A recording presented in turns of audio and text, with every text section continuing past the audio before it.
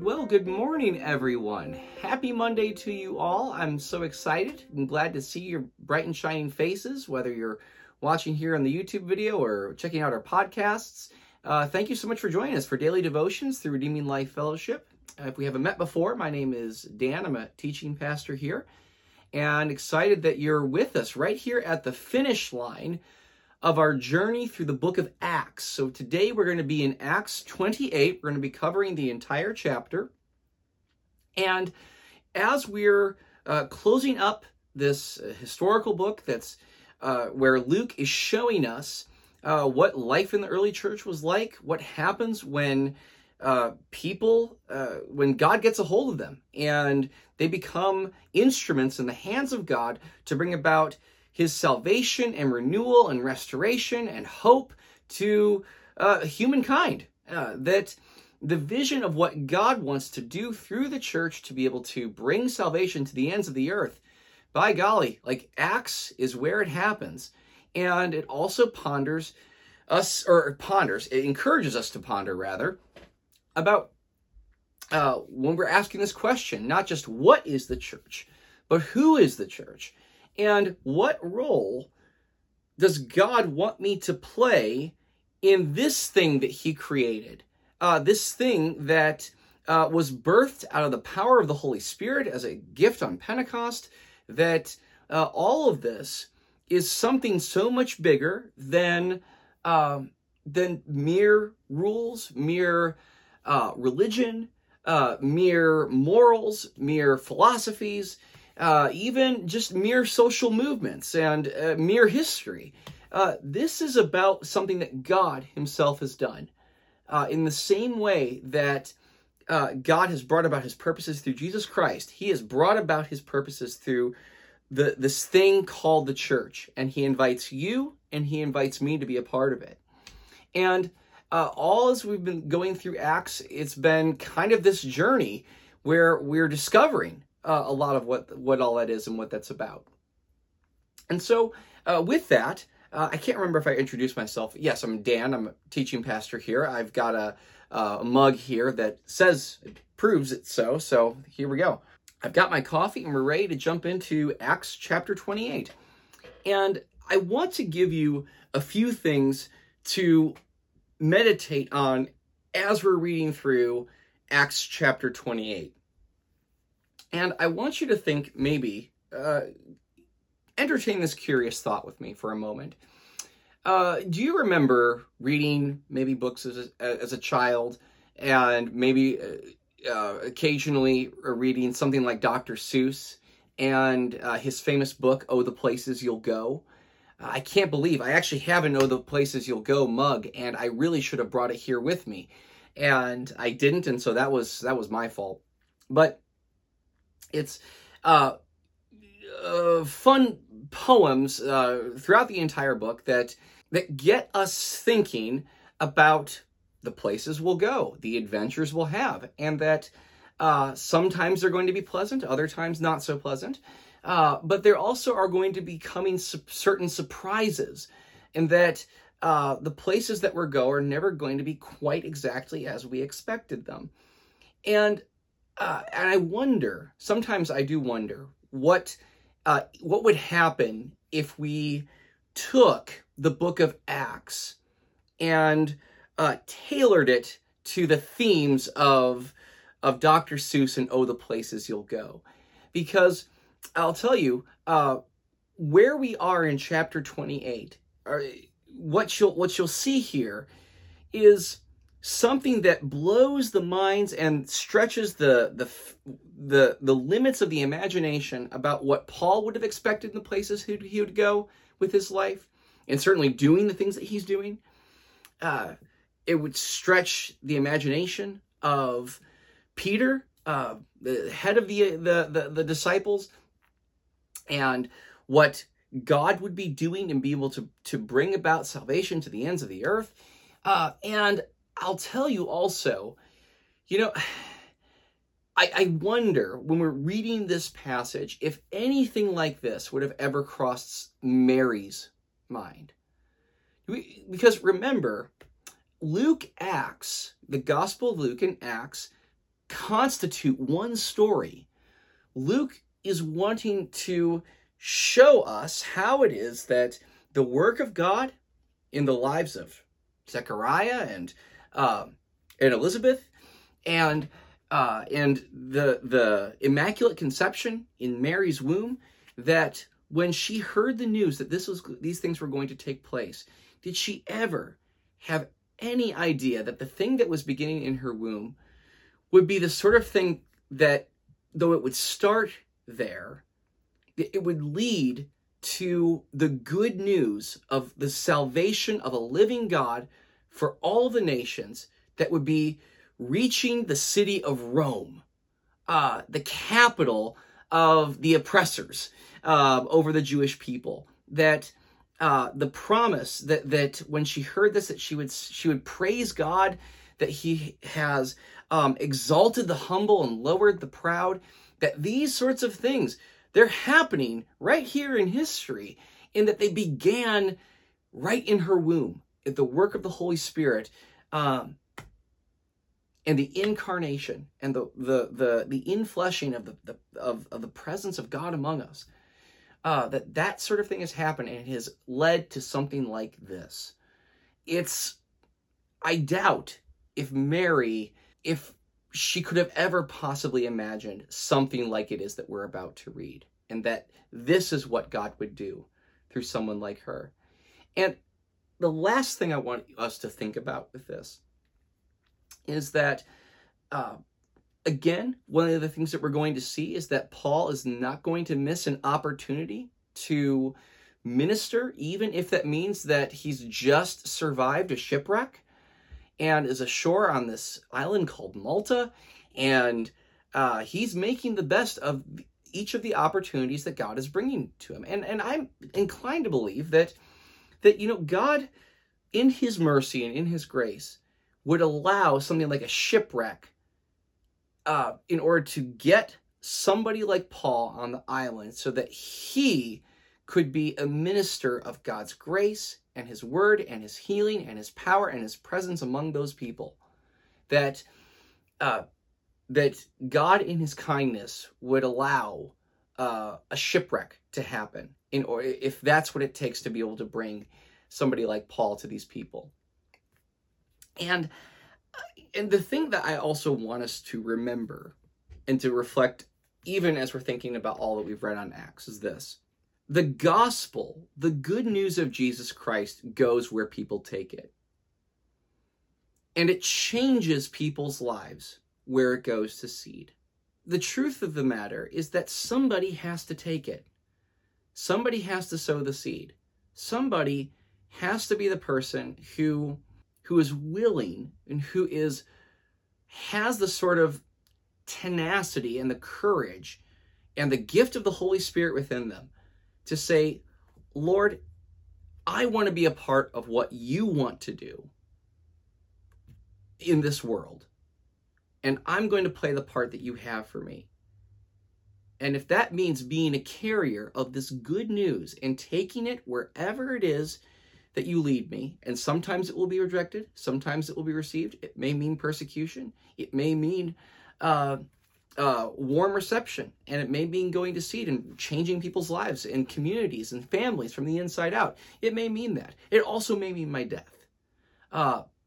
If the gospel is worth my life, then Lord, let me be the person who you've made a part of your church to just participate in the things that you're doing to bring about your salvation, your rescue, your life for a people who you died for.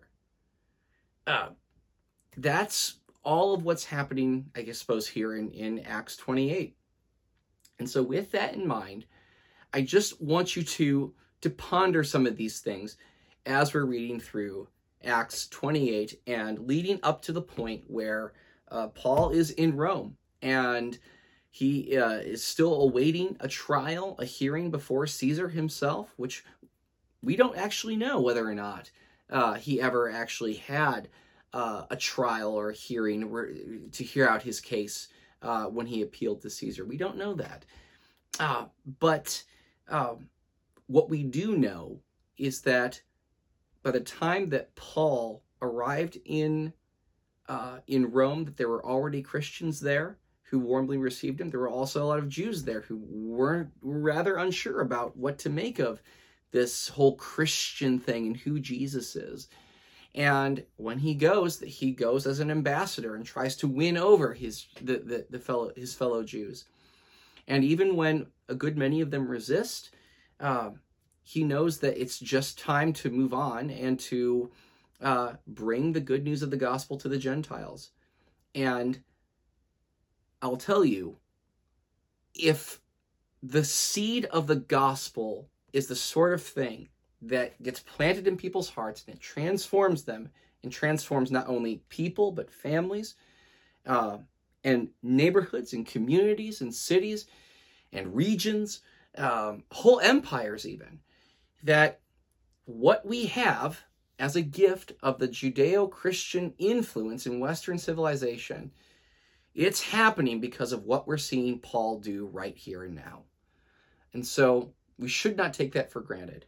But let's take a few minutes and read through Acts 28 and see what God is doing as he, how the gospel is spreading wherever it is that he's going, even as he's crawling to the shores on a ship from a shipwreck. So here we go. Acts 28, beginning in verse 1. Once safely on shore, we found out that the island was called Malta. The islanders showed us unusual kindness. They built a fire and welcomed us all because it was raining and cold. Paul gathered a pile of brushwood, and, as he put it on the fire, a viper, driven out by the heat, fastened itself on his hand. When the islanders saw the snake hanging from his hand, they said to each other, "This man must be a murderer, for though he escaped from the sea, justice has not allowed him to live." But Paul shook the snake off into the fire and suffered no ill effects. The people expected him to swell up or suddenly fall dead, but after waiting a long time and seeing nothing unusual happen to him, they changed their minds and said he was a god. What a swift jump from somebody who was a murderer to being hailed as a god. There was an estate nearby that belonged to Publius, the chief official of the island. He welcomed us to his home and for 3 days entertained us hospitably. His father was sick in bed, suffering from fever and dysentery. Paul went in to see him and, after prayer, placed his hands on him and healed him. When this had happened, the rest of the sick on the island came and were cured. They honored us in many ways, and when we were ready to sail, they furnished us with the supplies we needed. After 3 months, we put out to sea in a ship that had wintered in the island.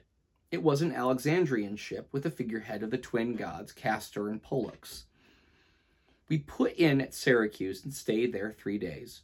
From there, we set sail and arrived at Rhegium, and the next day the south wind came up, and on the following day we reached Puteoli. That's a fun one, gosh. There we found some brothers who invited us to spend a week with them, and so we came to Rome. The brothers there had heard that we were coming, and they traveled as far as the Forum of Appius and the 3 taverns to meet us. At the sight of these men, Paul thanked God and was encouraged. When we got to Rome, Paul was allowed to live by himself with a soldier to guard him.